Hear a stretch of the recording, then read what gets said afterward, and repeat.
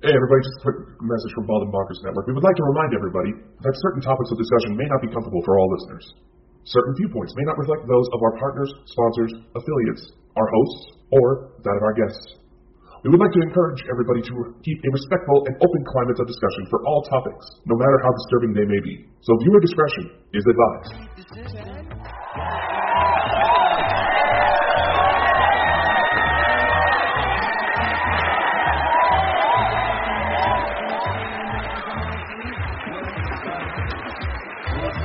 You know this world has gone insane. It is absolutely no secret.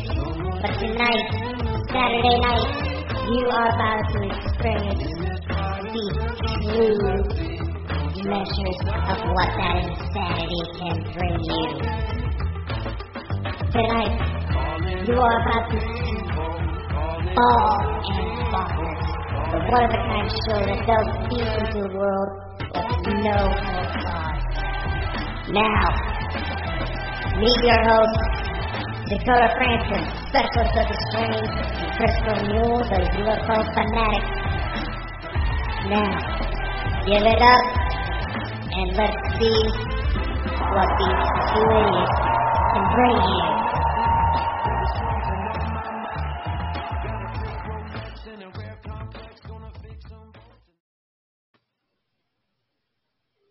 Welcome, ladies and gentlemen, to Saturday night. We're back, and we are joined by Dave Schrader himself. And I am proud to introduce you to him because this is, oh my God, this is. I can't help myself. I've got to say this because see all my friends that they didn't believe me. I would have you on as a guest. I appreciate it, and in order to celebrate such a momentous occasion, I want you to know that I learned one of your Scottish songs to celebrate. Yeah. So if you don't mind, right, just as, you know, I know that the Scottish Highlands and the territories out there have got some of the most beautiful and gorgeous areas and musicians and songs that are inspired. So I believe it goes S-A-T-U-R-D-A-Y, night. S-A-T-U-R-D-A-Y, night. We'll keep on rocking to the second row, Saturday night. Am I on? Is that about right? Oh, my God. That's that. The Bay City Rollers, you can't get more Scottish, right? That's that. I'm going to phone the Parliament tomorrow and get the national anthem changed for that. And I'm going to, if you come in when we become independent and you can sing that song for us. I think brilliant.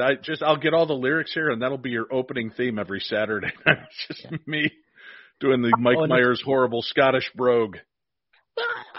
I always found it very funny. Honestly, when I was listening to Darkness Radio, when I first started listening to you, I think it's when you first started, and you'd be reading like an article, like a ghost was haunting a castle in Scotland. Oh my God! And it's just the way you would put in your Scottish accent, and it was just so funny, you know.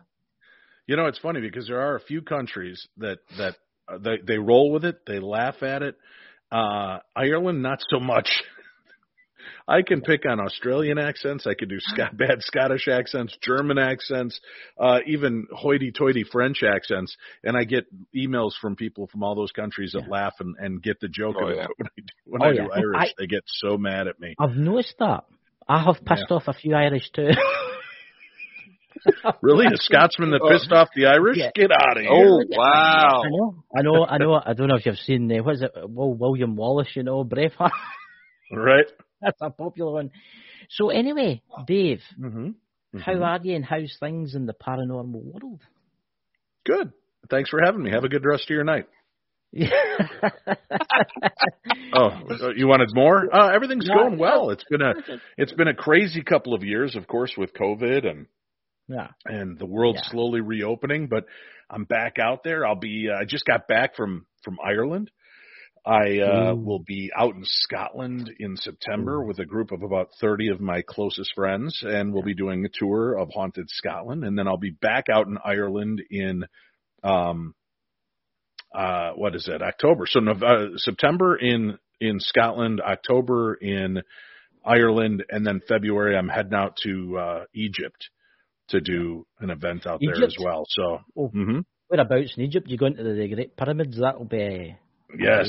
Yeah. Unless my budget can't go, I might just go for the somewhat middling pyramids. Oh, well, it depends. We'll need to put your links out there and we'll need to get you some fundraisers. Fundraisers, we need the money. I know. I just can't wait. I just can't wait to eat at the McDonald's inside the Great Pyramids. There's got to be one. They're everywhere. That's the thing you're always talking about. Was it the McRib? Is that not your favourite, the McRib? Oh, the McRib, yeah. But the way you say it sounds a lot dirtier. The McRub. Aye, the McRib. McRub. It's legend in the house. That'll cost you a wee bit extra to get the McRub.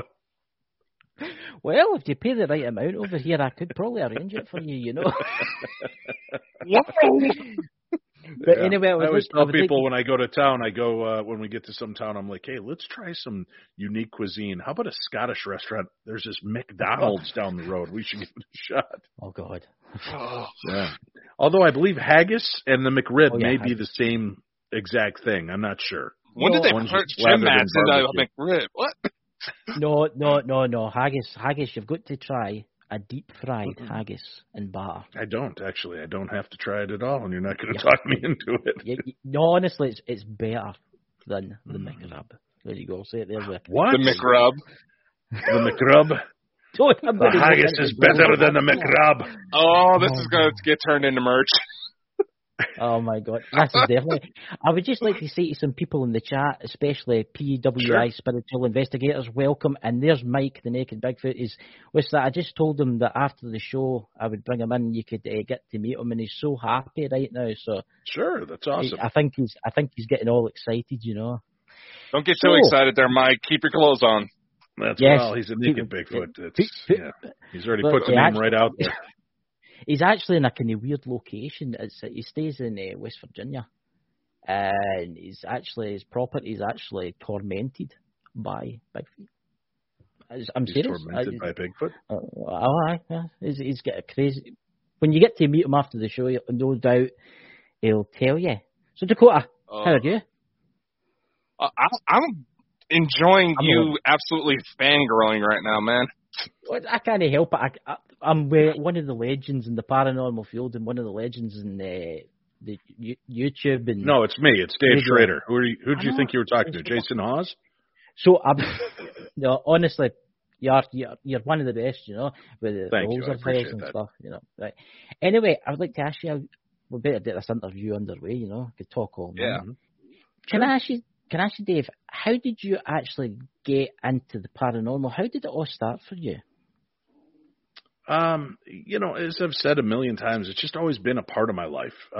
You know, I didn't really go into it. It's just always been a part of who I am. And I've had hauntings and a Bigfoot sighting, naked Bigfoot sighting on top of it. Why I was naked, there's still no answer for that. I've seen UFOs. I've had, Mike, what are you doing? That's right. He's giving me a McRub. Don't ask questions. Do you know Mike in real life? Are you two years friends? Are these? It's okay. No, you know. Yeah, we're friends. Who are you? Yeah. So it's just always been an active part of my life. So I've accepted it for what it is and enjoy it. Yeah. It's amazing, the paranormal field. I mean, I bet you've seen some amazing things in your life in the paranormal field. Can you tell us a wee bit about the Holzer Files? Because that's one of the best shows that was on the TV until they axed it, which I was not very happy about. Yeah, me neither. The Holzer Files was a really cool opportunity for us to go back and re-examine the case files of one of America's legendary paranormal investigators, Dr. Hans Holzer. Yes. He kind of coined the term the other side. He coined the term ghost hunting. You know, so he had a TV show called The Ghost Hunter back in, I think it was the 70s. So he is one of the first that was really out there making a name for it and trying to make it acceptable like it is nowadays. And Dr. Holzer was meticulous in what he did with his investigations. And to get an opportunity to reopen those case files and go back in and examine these stories with the 21st century equipment, 21st century capabilities of research, it was a no-brainer. I couldn't wait to get involved. And then I got to meet Cindy and Shane in person, and we hit it off like brothers and sisters. and just really did well together. And, we enjoyed 2 seasons, 23 episodes. And whether we ever get to do another one again or not, I'm just excited that I got the opportunity to do 23 case files that are forever now bound to Dr. Hans Holzer. Yeah. I mean, it was an awesome show. It was an awesome show. And I mean, Thank you. Mike, talking to Mike and the Naked Bigfoot in the chat again, he actually was that sad that it ended. He actually wrote a letter to the people that made it. It was that pissed off. I mean, they really need to bring it back. I think they need to bring it back because there is a lot of shows out there now. I mean, I'm not naming them, but there's a lot of shows out there now that they're no like yours were. Yours were really good investigations, and they told the story. They told the story, the real story of the people. And I just think it's why give all these other channels the success because they name demons this, demons that. All they're out there for is like chasing demons, basically. Whereas you guys actually done a proper investigation, and in some locations that were famous for being haunted, you would go in and we don't feel nothing, nothing's happening, and that is paranormal investigating. Mm-hmm. No going into every location and finding a demon hiding in a cupboard. Well, it's easy to jump to the demon bandwagon. Because sometimes when you get rattled and something hurts you, something scares you and takes you out of your comfort zone, it's easy to want to point a finger because nobody wants to believe that you just look like a buffoon to a normal ghost. So we all kind of think we want the comfort of saying, oh, it was something so horrific and evil. But on the other hand, a lot of these other shows are going to places specifically that have a pretty dark history and ties and demonic activity known to take place there. We weren't. Dr. Holzer did not put a lot of stock and faith into that, so he didn't go searching and looking for places like that. He very rarely ran into a case that he felt had any kind of demonic underpinnings. So, that's kind of how it played out. But we were lucky too. We had a great production company and the network stood behind us. They weren't trying to force demons down our throat. When we had a moment that scared us, we were able to collect ourselves and, at first we'd, woo, demon, and then we'd calm down and realize we just had a scary ghost. We just had a ghost that's misunderstood. And that was really part of what pleased me about working with this. And I think a lot of people have taken to the show in rerun form now on Discovery Plus and on the different channels that it airs. But what I really believe happened was that we missed out with the name. When you've got shows like Destination Fear, Ghost Adventures, Ghost Nation, Ghost Hunters, Kindred Spirits, Dead Files, Ghost Brothers, Fright Club, Holzer Files.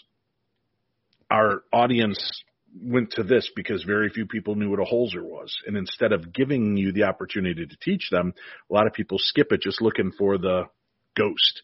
And once they found us, they loved the show, but it was a little too late. And we missed out on that rung. But I'm very happy with the fact that people are still finding us and love the work that we did. And shows like this are still wanting to talk about it.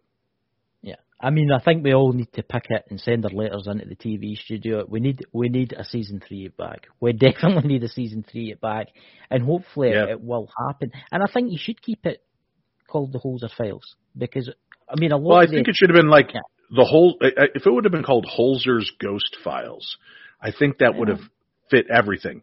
It would have given people because, in all honesty, viewers are kind of lazy. We as general are lazy. If your product doesn't say what it is, people just kind of skim over it because they're going in. I want to find a good Bigfoot show, and if the show's called Crazy Cryptids, they may not know cryptid is tied to Bigfoot. They're just looking for a Bigfoot. So you really got to tighten it up. So Holzer's Ghost Files, I think, would have done us a bigger, better service, and we'd be well on our way into season 5 by now. But Cindy, Keza, and myself got rolled over to a new program that will be coming out this fall called the Ghosts of Devil's Perch. It's Butte, Montana. The two of us, along with Katie Stafford, go there because the the police chief and the mayor were seeking help. So we put together our team and went out there to look into these claims of the strange and supernatural and see what we could uncover. And that begins airing in America here, I think mid-August through mid-October. That sounds absolutely amazing, guys. So you'll need to wait for that. I can't wait for that to come out. I'm going to watch that. So, Dakota, would you like to ask a question? Oh yeah, of course. But like I said, I'm letting you have your moment here. That'll be a shock. So a lot of, like we were talking about before the show, a lot of the 21st century equipment has allowed for a lot more in-depth observations of potentially paranormal phenomenon. What would you say would be... What? What? It's the OCD thing. You say that phenomena thing, and it just comes to mind. Phenomena.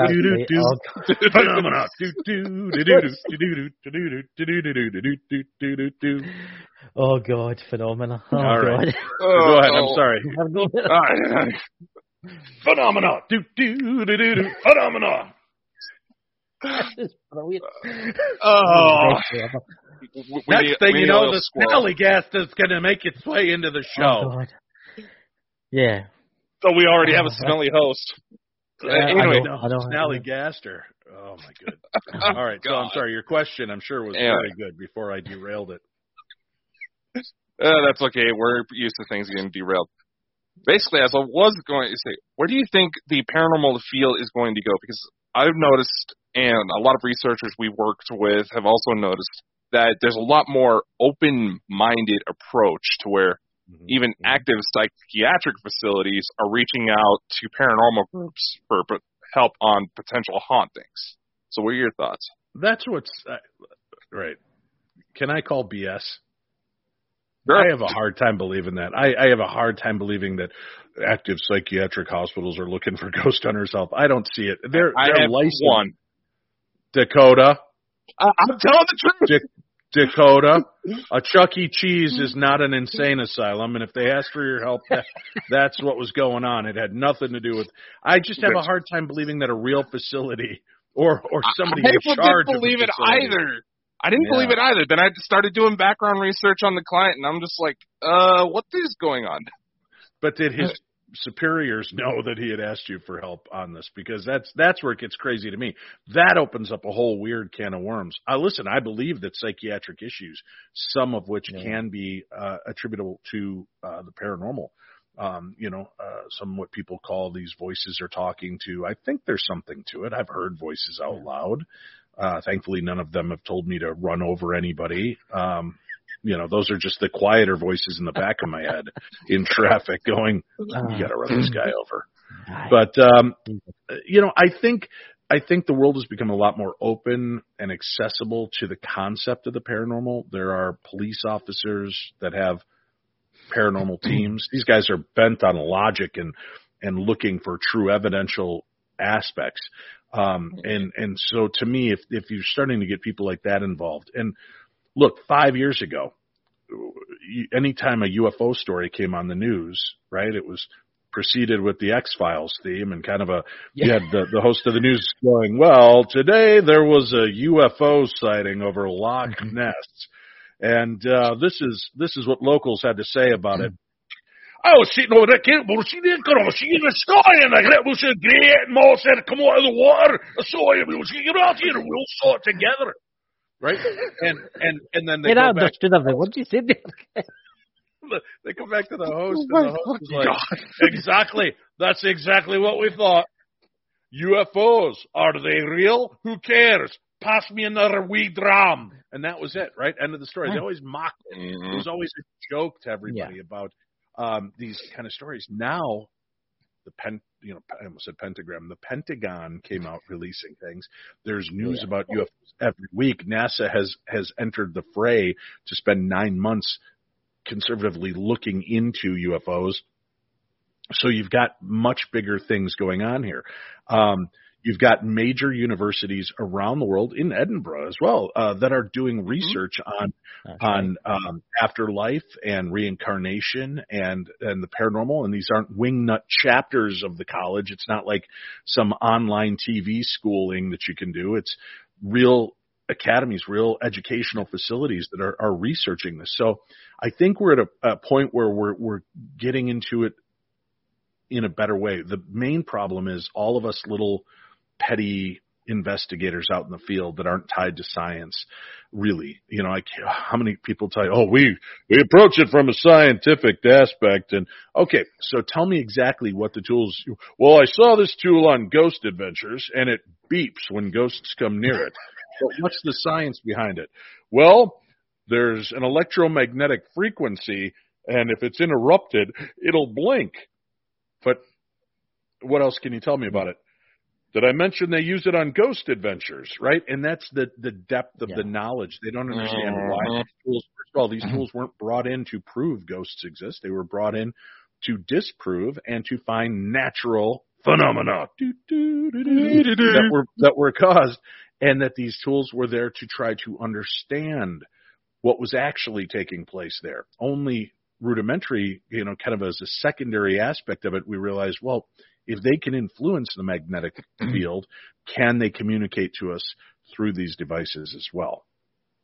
Yeah.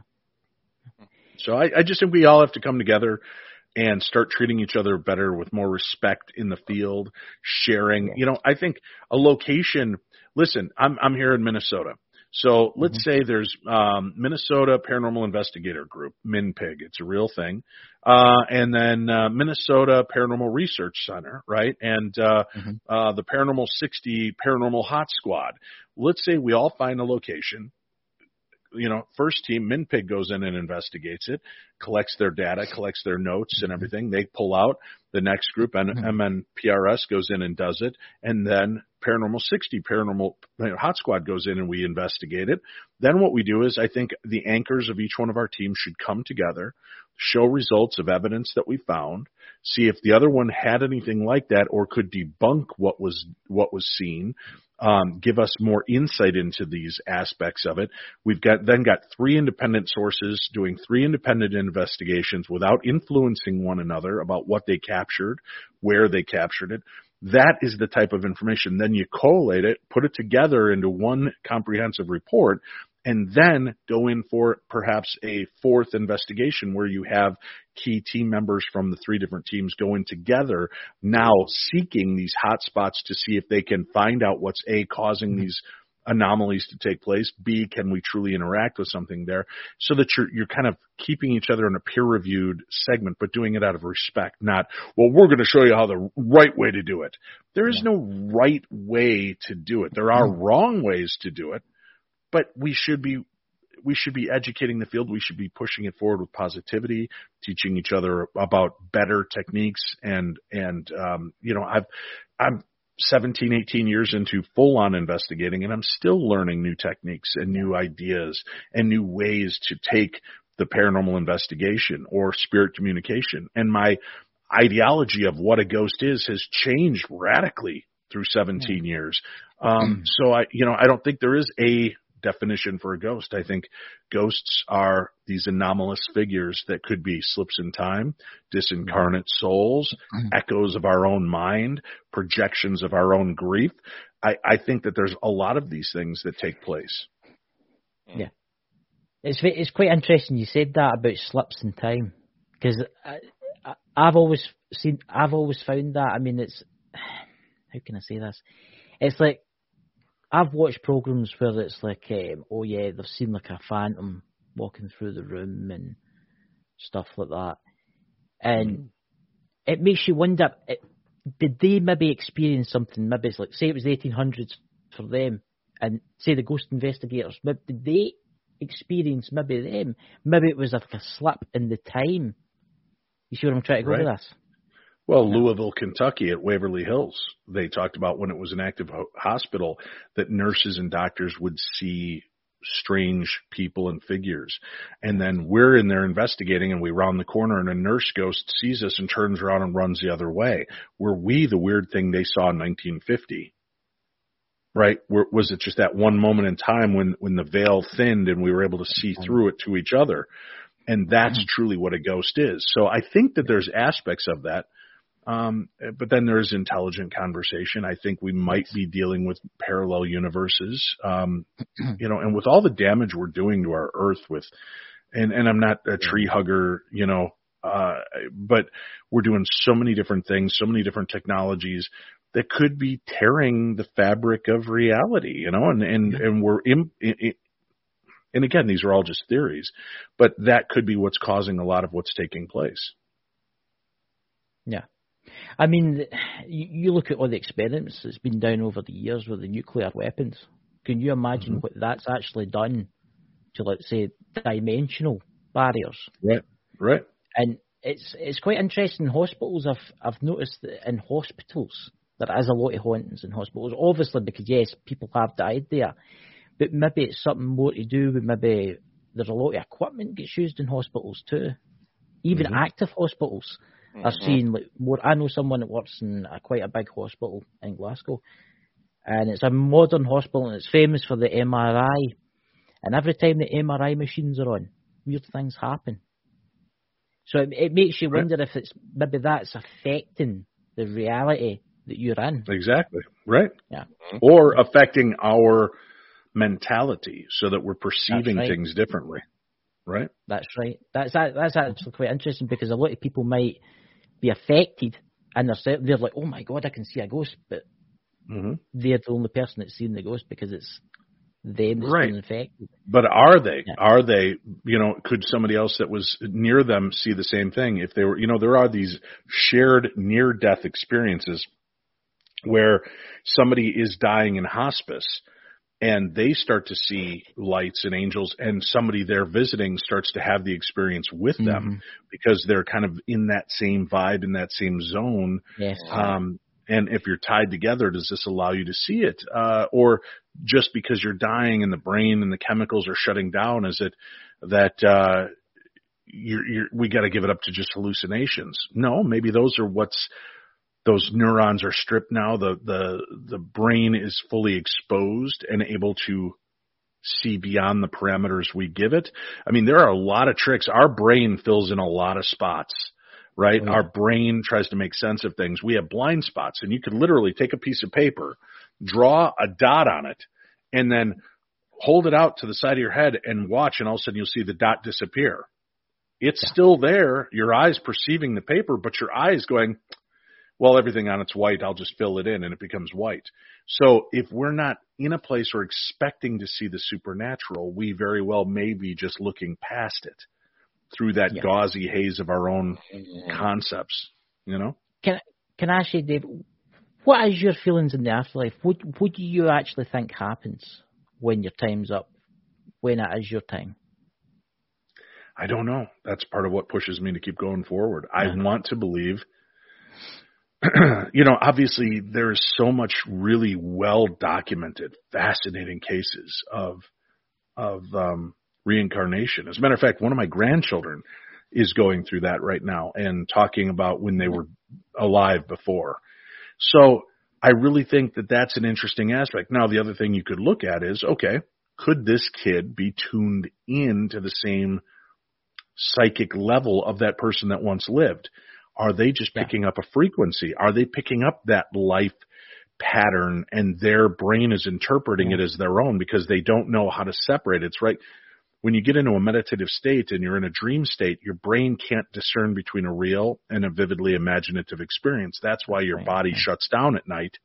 And that's why when I'm fighting Rocky in my dreams, I'm not beating the hell out of my wife, right? Or chasing after a McRib. Right.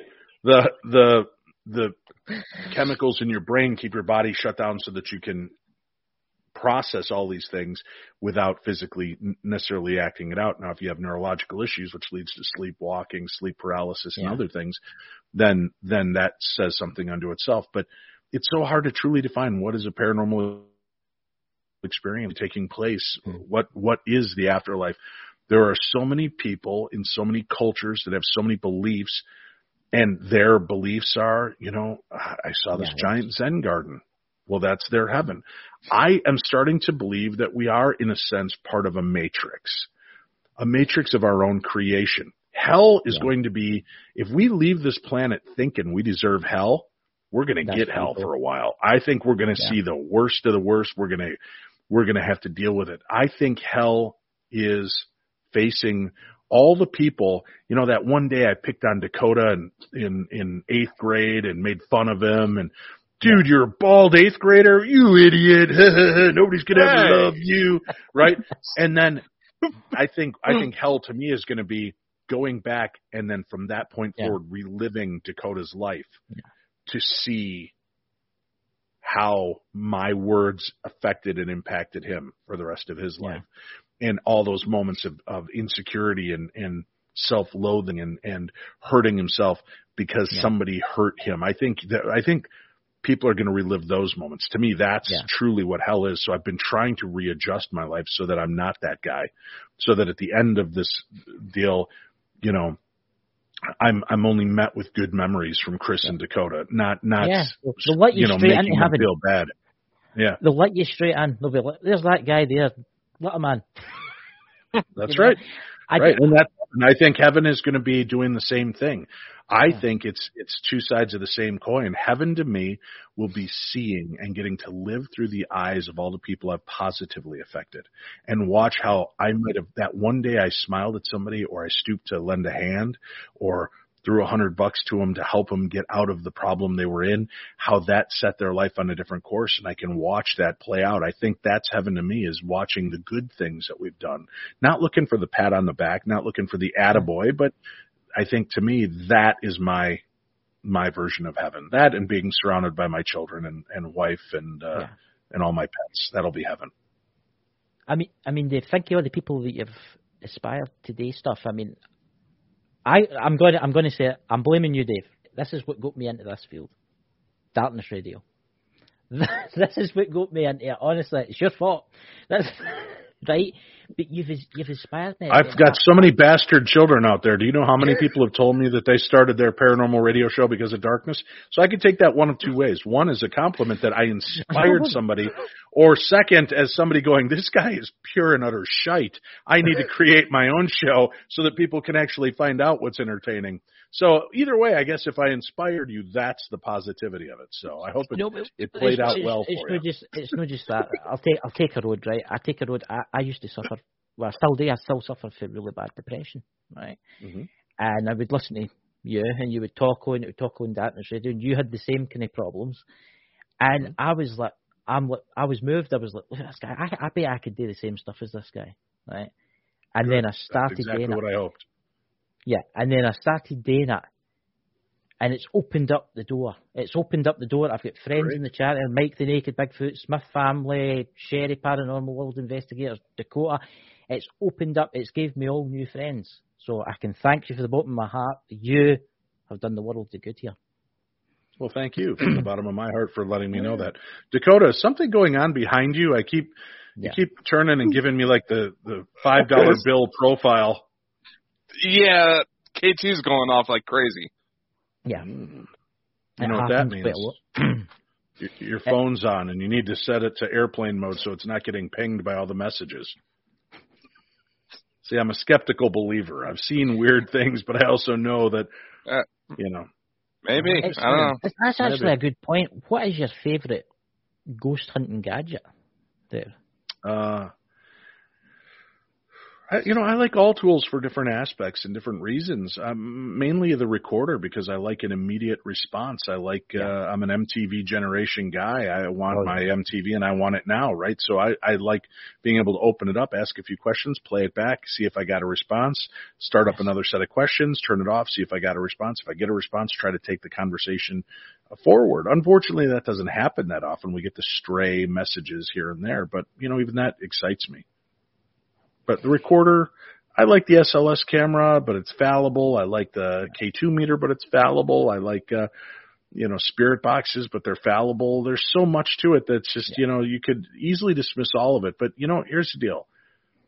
I was never happier in my life than when I believed in things like Santa and the Easter Bunny and the Tooth Fairy and magic and that real life exists and that the I don't know, that anything could happen, that potential. So I'm trying to put myself back in that mindset as I get older, because that's where I was happiest. So it'd be really easy to downplay every experience, but I also like the wonder of it, the awe of it. And sometimes I like to just hear people's stories, whether I believe them or not, because to me it's equally as fascinating to hear why Dakota believes what he believes than it is to hear the actual story. Because to me it's fascinating getting into that psychology of why.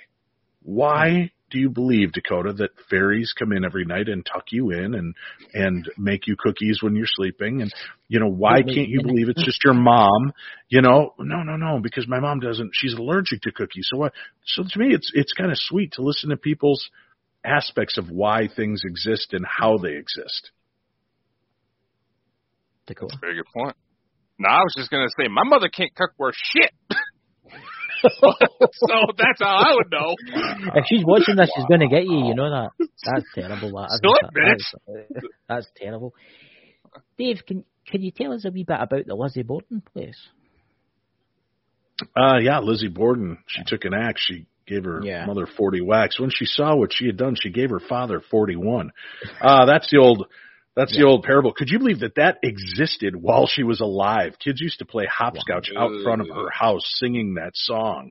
Could you imagine living through that? If you truly were innocent, even if you weren't, if you're guilty, that's got to suck that there's like a song about what a horrible human you are, right? I wonder if she ever opened up the window and went, "It was 13 whacks, you little jerk," right? And owned up to some of it. But it's an amazing story. I don't think we'll ever truly get the answer. I don't think Lizzie was fully responsible for the murder. No. Murders. I think that there was something either influencing her, meaning something otherworldly influencing her, or mental illness that was still not diagnosed. But there was just too much that pointed in other directions. So I understand why she was acquitted. But we may never know. The case was really powerful when we got to do the story, The Curse of Lizzie Borden, which was a one-off shock doc, they call it, on Travel Channel and the Discovery Plus network. I did it with my good friend Chris Fleming and Sam Beltrusis, who is a direct descendant of the Borden family. And, we got to go in with a woman who was very proficient at getting EVP at the house, and Luann Jolly. And she got some great connection. And between the four of us, we had a very impactful, powerful moment. Sadly, a lot of it was not caught on camera because cameras kept failing. All of them, independent cameras, kept shutting down. Equipment kept shutting down. Yeah. So we missed a lot of what I think was some of the coolest aspects of it. But I'll still hold that. That's still a part of me, just like all the episodes of Holzer Files. And there was a lot of evidence that was never revealed on the Holzer Files, because although it was fascinating, it didn't play into the story that we were telling. So we kind of had to overlook it, knowing that we might go back again in the future and reinvestigate that location. And now we're going to go after that ghost and see if we can get, push a little harder and find out what that spirit story was all about. Yeah. Well, what would you say, what type of experience moved you the most?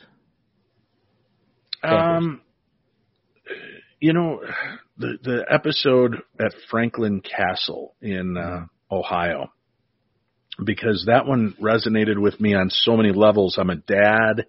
The little girl that passed away there passed away from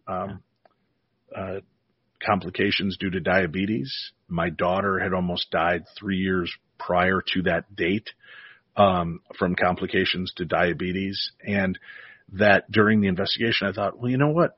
This ghost seems to only make itself known to the children. So I contacted my daughter and I said, would you be willing to videotape yourself asking a series of questions? And she said, I wouldn't know what to ask, Dad. And I said, what would you like to know? This girl died of the disease you have. What would you like to know? And she asked 2 sets of 5 questions each. And I thought they were great. And so that episode means a lot to me because my daughter was a part of it, because I had stood in those shoes of a parent fretting over the possibility of losing my child, and they did. And we got great response and great results in what we did on that investigation. So that one really resonates with me. And then to be able to bring that truth to the homeowner and have her shockingly deny it and become combative about it. But I understood her position as well. Since she was a little kid, this was part of her story. This is what she was told by her parents. So it's her reality. And nobody wants to believe your parents lied to you or manipulated you. So I understood where she was coming from, and I understood why it was a hard pill for her to swallow. But, I also think that we have to remain open to other aspects of reality. And I'm not here. Listen, I said I'm a skeptical believer. I do not believe in orbs as ghosts. And I know you've got listeners right now that are going to go, but I've got one picture. Everybody's got one picture that leaves me scratching my head. But, but I'm also not a jerk. I had this woman who told me, she goes, my husband and I want to tell you the story. My grandmother died a few weeks before our wedding, and we were even thinking about canceling the wedding. And no, Grandma would not have wanted that. She bought this beautiful blue dress. She was going to come to our wedding. And then she goes, and I need your opinion on this. And she shows me this picture of a blue orb between her and her new husband up at the altar. Now, with that story in mind, I just looked at her and I said, I have no doubt in my mind that your grandmother was there with you that day, and I'm glad that this picture brings you comfort. Because I'm not there to destroy somebody's perspective or beliefs, and I cannot tell you unequivocally, 100%, that is not your grandmother, that is just a refraction from the stained glass window that's also blue off in the left-hand corner. So I can't tell you that that's truly what caused that. I can think it, but I know that right now in your heart what you need to know is she was there. So I was able to answer that without answering it.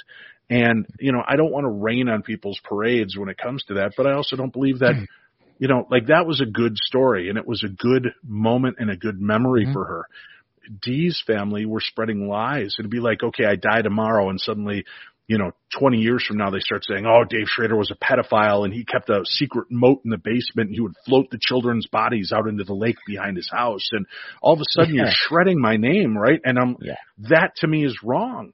Because there's no logic to it. There's no notes. There's nothing written. There's nothing that anybody ever talked about during that time. How did you find this out? Well, we heard it from people that lived there and their families. And people lie, and you can't hang a story. And that, I think that's what we learned most from the ghosts that we investigated is they just wanted their story told right. They wanted someone to hear them. It's like the gossip syndrome. It's like somebody will tell you something, then that person will not think it's that interesting, so they'll add something to it, and then they'll give it to someone else, and then they'll just do exactly the same. Yeah, the telephone game, right? Yeah, telephone. Yeah, and then we did another. And the name always escapes me. There were these two houses. One where this girl was burned up in the attic, and then once they hung up a picture of her in the house, it all calmed down. But then a house on a very nearby property to a family that was related to them, things started happening there. And we found out that there was a story that kind of paralleled that, and that there was a young man who was injured gravely and couldn't walk, wasn't much use to the family, and they might have mistreated him. But there was a lot said about this guy. And I remember at one point, Cindy, Shane, and I were just standing there talking, and I just said out loud, to the spirits, I said, listen, Margaret or whoever the mother's name was, we're here now, and we're going to get your son's story right. We just want the help so that we can make sure that people remember him for the good man he was. And we froze, because in that instant that I got done saying that, as we were standing in this little very small hallway with our two camera guys, our sound guy, us, our producer and directors, we were all kind of wondering what the next direction would be for us in the investigation. But we just took that moment to collect ourselves. There's a doorway that led up to the attic. And very loudly from that doorway, this woman's voice went, it was like, somebody heard me. Somebody's going to do something about my son's story and get it right. And that touched all of us. It freaked us out because it was the loudest, clearest thing I've ever heard in my life. And it knocked us out. But, they didn't end up using that piece of evidence in the episode. I think they did when they did like a series from season 1 where they reopened the cases and they shot out a couple more pieces of footage and like pop-up videos. They had to show up and tell a little story and kind of insert some stuff that they missed. But that was one of the biggest holy mackerel moments for me, and the fact that I felt really like we were doing the right job. We were doing Holzer's work. We were continuing to try to help these spirits go to rest. Yeah, you've helped that parent that lost, even though it's in spirit. You've helped. Yep. And you've probably crossed over now because of you. I hope so. I hope so. Yeah. Dakota? Wow, that's one hell of a story to take in. My God. But, well, that's it, is respecting the spirit realm, respecting them as though they're our own family. Even I have a coming to Jesus moment in the new series with the spirit where it would have been really easy to run out screaming. And I got, I can't give anything away, but I will just say that I instead of bolting, I kind of turn and confront the spirit. Yeah. And have this moment, this heart to heart, which kind of, caught our directors and producers off guard. And one of the directors who was listening said, "Man, you brought a tear to my eye. The way you could have taken that so differently, and you just stopped and took a deep breath and dealt with this, like almost like you were dealing with a child. And no, this is not how we do this. Let us help you. Let us do this." And things got a lot easier. So I've always believed in that. And, you don't see it on every episode, but every episode that I end up doing, at the end of the episode, I stand either inside the location if they allow me or outside. And I just say, "Lord, I just invite you to come through this building. I invite the Holy Spirit to baptize each room in the blood of Jesus Christ so that every soul and spirit that may reside here that is lost will find their way. I ask that you open up the brightest light for them, send forth their friends, lovers, relatives to welcome them back and bring them home. And any that wish to stay here, Lord, I just ask that you bind them from doing harm and allow them to be here, of their own volition. And any energies that mean harm, I ask that you bind them and cast them out. And I pray this in your name. Amen." And I come at it. That's my Christian perspective. There's other ways. It's an intention is what you're setting. And I hope that helps. I don't know for certain, but I've been in locations where, I talked about this occasion I had at Bobby Mackey's Music World when we were in the basement one night and we were doing an investigation. We had a big group and it had pared down to the night and there was only about 4 or 5 of my friends still down there and they had one of the spirit boxes going and you just hear the and I go, "All right, you guys finish up. I'm going to go make sure every other place is cleared out." And as I start to walk out, the spirit box goes, "Schrader." And I'm like, did I just hear that? And I just kept walking, and all of a sudden it goes, "Schrader." And I heard my friends go, "Dave, I think it's calling for you." So I turned back around, and I walked over, and I stood amongst them, and I said, "Okay, I'm here. What do you want?" "Pray." And we all just kind of looked at each other. Okay, so we grabbed hands, and we said a prayer very similar to what I just shared with you. During the entire prayer, nothing. We get done with the prayer, and it's like, it's not like Hollywood where all of a sudden you feel the room start to vibrate and a white light opens up and you see the souls. It's reality. You finish and you just stand there going, well, I hope that worked, right? And I said that. I said, I hope it worked. And then the only other word that came out of that box, joy. And nothing else came out of it after that. That's so to me, that was amazing. And I told that story recently when we were at the Palmer House Hotel in Sauk Center, Minnesota. And one of the people that was there for the Bobby Mackey thing was there with me. And all of a sudden, when we were talking to the spirits, I said, "Is there anything that we can do to help you?" And it said, "Please pray." And we all just kind of looked at each other because I just shared that story. So everybody stopped in what they were doing, whatever belief system they were a part of. They just let me lead a prayer, and we did a prayer.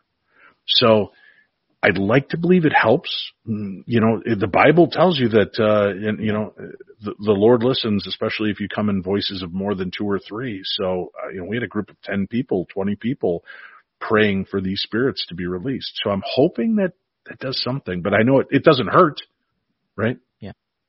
It doesn't, no. Very true. You could have saved thousands of souls for all you know. You know what I'm saying? Yeah. Yeah. And I haven't gotten paid from one of those souls yet. I know there's something Maybe. good to ask. Well, real quick, maybe that'll be part of my heaven as well, that when I cross over, all those souls that I couldn't see with my eyes or hear with my ears, maybe all those souls will be there to embrace me. Yeah, they'll be waiting on you to thank you for everything you've done. Or kick my ass out. I don't know, either one. I'm going to bring up the alien subject again. I can remember there was a clip where you, was it Ghost Adventures, and you went to this location and you had an experience. Stardust Ranch, out in Arizona. Mm-hmm. What was your experience? I know you've seen something strange in the sky. Can you tell us a little bit about that?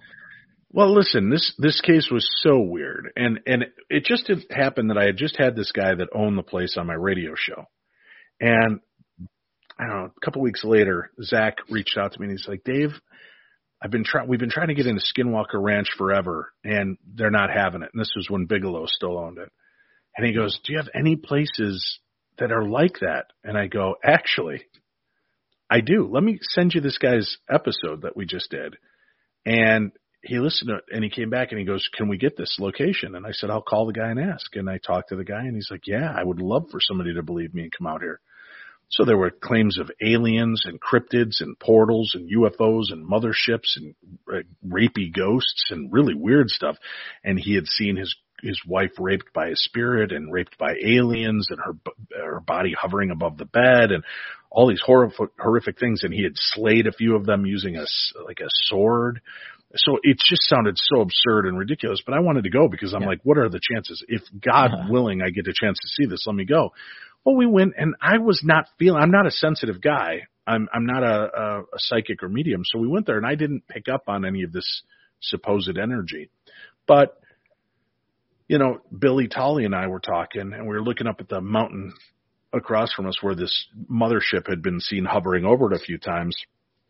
And he goes, what would you do if just a UFO came right over that right now? I said, I'd say, beam me up, Scotty. I'd love to go. He goes, you would really go? I go, oh, my God, who wouldn't? To get the chance to see some other place. And somehow that got twisted into, so you want to be abducted. And I think it's funny that they didn't cut it. They didn't edit it. So you see all of us in the little like golf carts as we're trucking around and we're following weird stuff. And all of a sudden Zach goes, so Billy tells me you want to be abducted. And I go, well, I said I would want to go. No, he said you want to be abducted. I'm like, yeah, okay, I want to be abducted. And I just think it's funny that they kept that whole little part of our conversation in. But they go, all right, well, why don't we put you up there by yourself? And you could see the three of them like, he's going to chicken out. And I said, okay, let's do it. Really? You'll do that? I'm like, yeah, let's go. I want to see this. I want to go. So as they're going up there, I'm like, I'm also about to isolate myself. I could not be seen for the rest of the episode. They could cut away to one moment of nothing happening, and that's it. End of Dave's deal. So being a showman, a little P.T. Barnum in me, I'm like, well, what can I do to make sure, A, that they come back for me, and B, that they have to keep checking on me with these cameras during the remainder of this episode? That's when I took off the walkie-talkie and handed it to them, and then pulled out my cell phone and handed it to them. And I said, I don't want either one of those. And they're like, why? I said, because if they are really watching, if the aliens are really listening, and they know I have a device that can call for help, why would they come to me? So I'm coming here pure of heart, completely willing to let them come interact with me. And I'm going to give away all of my opportunity to communicate, all of my opportunity to reach out for help. And then Billy Tolley looks at me and he goes, there's mountain lions and rattlesnakes up here. And then one of the camera guys had a gun and he fires it off to kind of scare away anything in the immediate vicinity. And I'm like, well, listen, we all got to go. So, I could do it choking on a ham sandwich, or I could do it being eaten alive on Ghost Adventures. Either way, it's a win-win, right? So let's go up there. So I stood up on the mountain, and I had binoculars they were night vision binoculars with a video camera. So I was watching, and I saw this one light come trekking across the sky, and it kind of stopped. And I'm watching it. I'm like, holy cow, it's stopped moving. Satellites don't stop. Planes don't just stop. And I'm looking at this thing, and I started videotaping it, and then all of a sudden, boom, it just took off like a shot.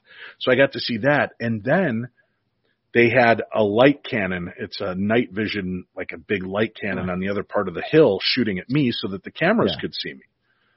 And I started hearing like something walking around in the rocks by the light cannon. And I can't see. And if I pull up the night vision binoculars, they're washed out because I'm being bombarded with IR light, so I had to put them down. And I'm just trying to look. Something was definitely walking around, watching me and observing me after I saw that UFO fly overhead. So that was kind of a cool moment, but I always like to laugh. When I hand Zach the phone and the walkie-talkie, at first he was perplexed, and then all of a sudden I saw that look in his eyes of, oh, you want more TV time. And I'm like, yes, I do. So I'm glad I did it. I'm glad I went up there, and I love the fact that everybody said you had brass balls, Schrader. You were up there by yourself, while everybody else put it on. I always like to remind people, let's refresh. On this mountain, all that they've ever seen is a weird light hovering above it. Down in the house, they've got rapey ghosts, rapey aliens, portals, creatures coming through, aliens trying to kill people. Yeah. I think I was in the safest place. Let those idiots hang out in the house. Right? I mean, I'm going to stand up on a hill and see lights. Woo! Yeah. Was that the first time you had been on TV? Was that the first time you'd been on TV? No. I was on episode. I was like one of the final episodes of season 2 of Paranormal State. That's right. And that was an episode called First Contact, and it was a UFO episode. Yeah. So I did that. And if we want to go back even further, I am in the audience on 2 Oprah Winfrey episodes, and I was on Bozo Circus when I was 4 years old. So, but those don't really count. That's been quite a while. Yeah. So, but my first paranormal TV appearance was on Paranormal State. My next one was on Ghost Adventures, the Rolling Hills Asylum episode in one of their first couple of seasons. So I've done, I think, 7 or 8 episodes of Ghost Adventures. I did like the Palmer House. I did the Demon House in Seattle. I did Stardust Ranch. I did Rolling Hills Asylum.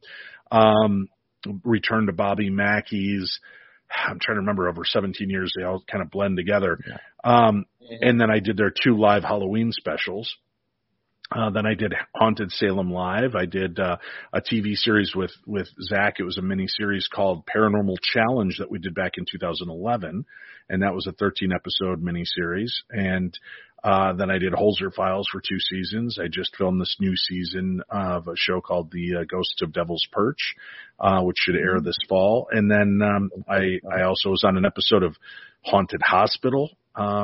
So I've had my fair share of being out there and being seen, and then hosting Darkness Radio for 17 years. I'm now half a year into my new podcast, The Paranormal 60, which we do live on YouTube every Monday and Friday, and then the audio is put up on just about every podcast app out there, so people can find the Paranormal 60, Paranormal 60, and tune in and check us out on that. So, I've had a very lucky, rich life to get to do these things that I like to do. You're also an author of a book, are you not? Yes, I co-authored a book. Yeah, it's called The Other Side, and this book came out right after Hans Holzer passed away, so we dedicated the book to him because he coined the term The Other Side. So we did The Other Side, A Teen's Guide to Ghost Hunting and the Paranormal. Hey, stop it. Sorry, my cat is chewing on plastic, and he will end up puking everywhere. Hey, dummy, stop it. I got one of those. Yeah, so, if I don't stop him now, 10 minutes from now, he's going to be in my living room going. Cats are terrible. I've got a border collie. I've got 4 cats and a dog and 11 kids and 3 ex-wives and a partridge in a pear tree. Oh, my God. Yeah. So, Dakota, would you like to, before the end of the show, have you got any more questions, Dakota? No, I think I got all my questions asked, and I like how we managed to time that little segment plug right at the last few minutes. That was good. I'm a professional. I do want to say this, though, for you and your listeners, and especially, Chris, because you opened up about your dealing with anxiety and depression. Never be ashamed. Never be afraid to open up and share that aspect of you, because people may not know how to deal with it. Is not your fault. But I also want people that are dealing with depression and anxiety to realize that as much as we, your friends, love you and will be here for you, most of us are not trained in what to do when you are in that mode. And for those of you that are there and will get that call, the best thing you can do for a friend is just put your arm around them, hold their hand, and let them be in that moment. And just let them know that they are not alone. And don't offer them advice. Don't offer them suggestions. Don't tell them to just get over it or look on the bright side of life. That doesn't work. Depression is a crazy monkey that makes no sense. It's not something that, listen, I've got a wonderful, beautiful wife. I've got amazing children. I get to do a job I love.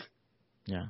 I got to walk away from corporate America almost 20 years ago, and I get to be on radio, which I've wanted to do since I was a child. I get to be on TV, which I've wanted to do. I used to practice my autograph when I was 7 years old because someday I wanted to be on TV. So I've willed these things into existence as part of my life.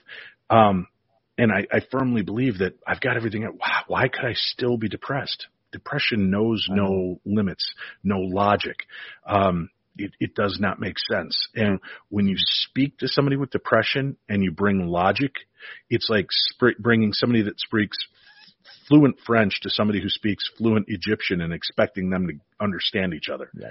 The heart and the mind are two different things. And when depression is in full kick, logic makes no sense. We already know we shouldn't feel like this. We know we have 100 reasons to feel better.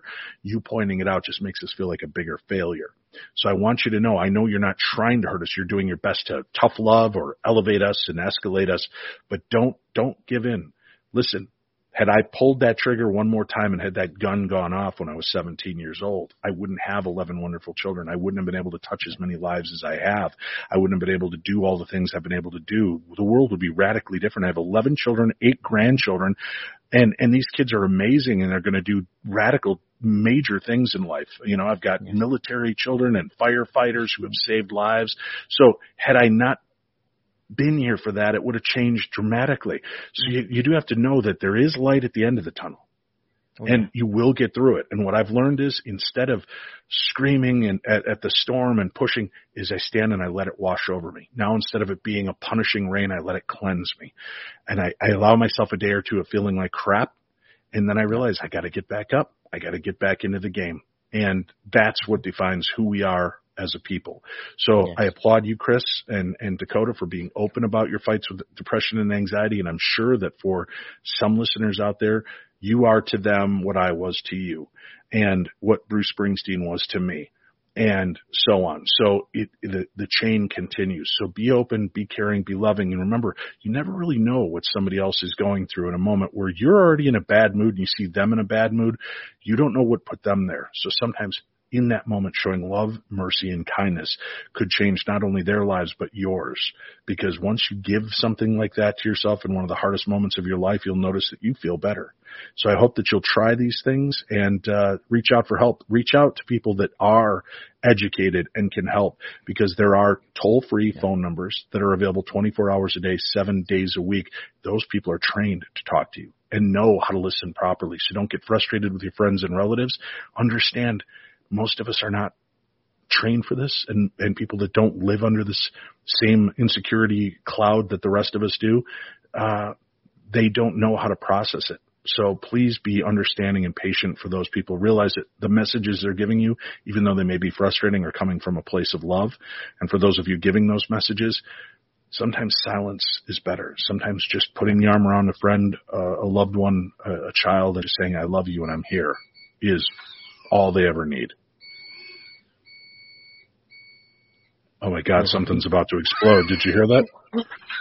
Yeah. Yeah.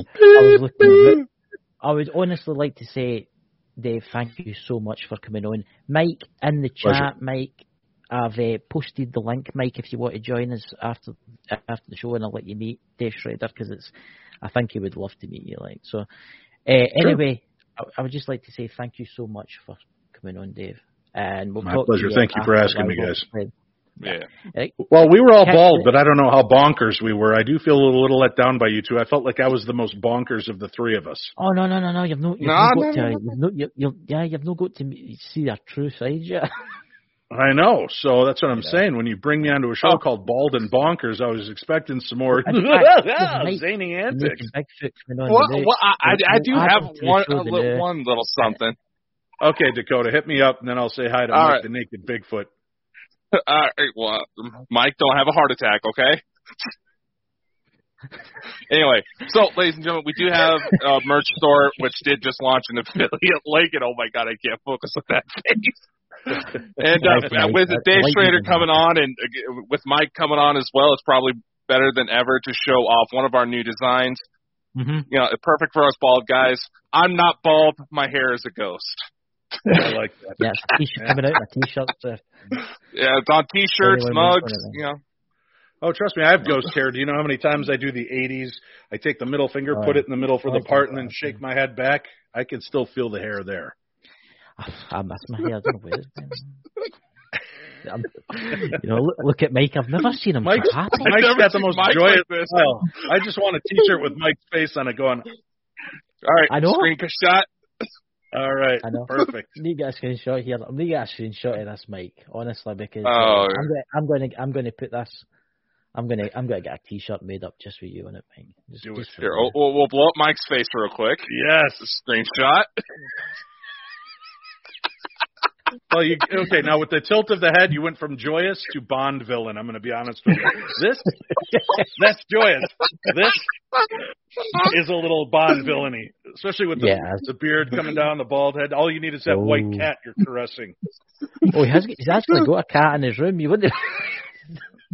That's fine. I've got 4 of them. Freaking out.